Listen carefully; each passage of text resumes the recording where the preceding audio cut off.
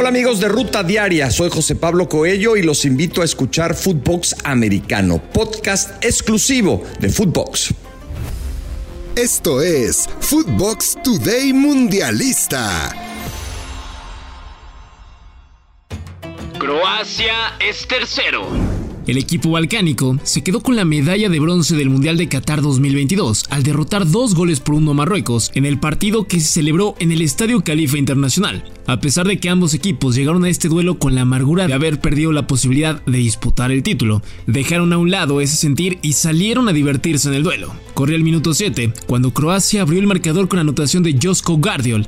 2 minutos más tarde, vino la reacción marroquí con el gol de Achraf Dari para el 1-1 en el partido. El duelo fue de ida y vuelta, ambos equipos buscaron la gloria y terminó por llegar para el lado europeo, al 42 de encuentro con un golazo de bandera de Mislav Orsic y el 2-1 en la pizarra. En la segunda parte, ambos equipos estaban buscando el arco rival, pero ya no hubo más, y de esta forma, Croacia se quedó con el tercer puesto, mientras que Marruecos cerró un mundial espectacular, con un histórico cuarto lugar para la nación africana.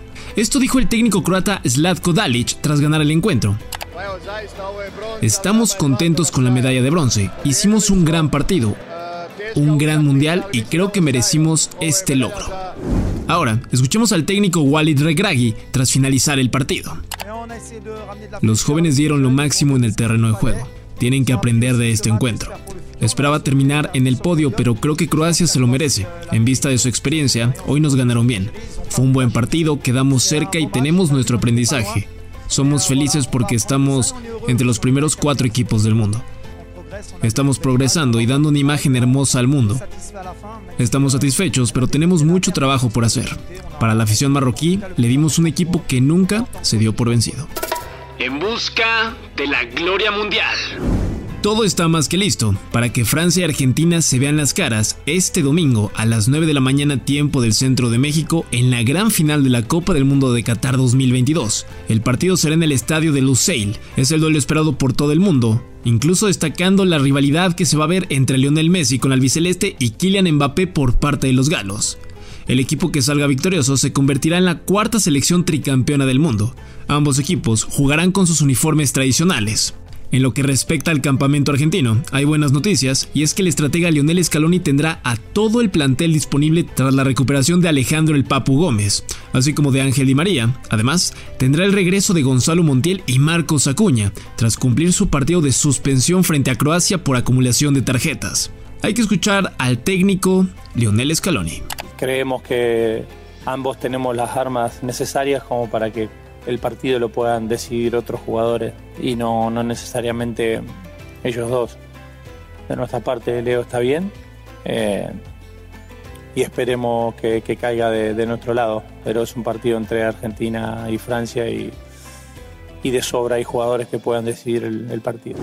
En lo que respecta al lado europeo, también la suerte le está sonriendo al entrenador Didier Deschamps, y también tendrá carro completo para la final, luego de que Rafael Varane, Ibrahim Konaté y Kingsley Coman se recuperaran del virus gripal que los afectó en los pasados días, por lo que ahora podrán ver acción frente a Argentina. Además, ya entrenaron al parejo de sus compañeros Dayot Upamecano y Adrien Rabiot. Escuchemos las palabras del técnico campeón del mundo, Didier Deschamps. Lo importante es preparar el partido para mantener mucha serenidad. Y obviamente una final de Copa del Mundo es un partido muy determinante, con un contexto en particular, pero con el objetivo que es buscar ganar un título más. Argentina tiene al mejor. Emiliano El Dibu Martínez, portero de Argentina, no se preocupa de que Francia sea el favorito para ganar el Mundial de Qatar, ya que él asegura que tienen un arma secreta. Aquí las palabras del Dibu. Sí, obviamente cuando fuimos en Brasil, obviamente el favorito siempre decían que era Brasil. Y hoy en día también pueden decir que es Francia. Pero nosotros tenemos la ventaja que tenemos el mejor jugador del mundo. Nosotros siempre nos gusta que digan que el otro equipo es un poco más favorito. La verdad nosotros no nos sentimos inferior a nadie y superior a nadie. Lo único ventaja que yo siempre digo que el mejor lo tenemos nosotros y teniendo una buena noche defensiva tenemos muchas chances de lograr el objetivo. Esto fue Footbox Today Mundialista.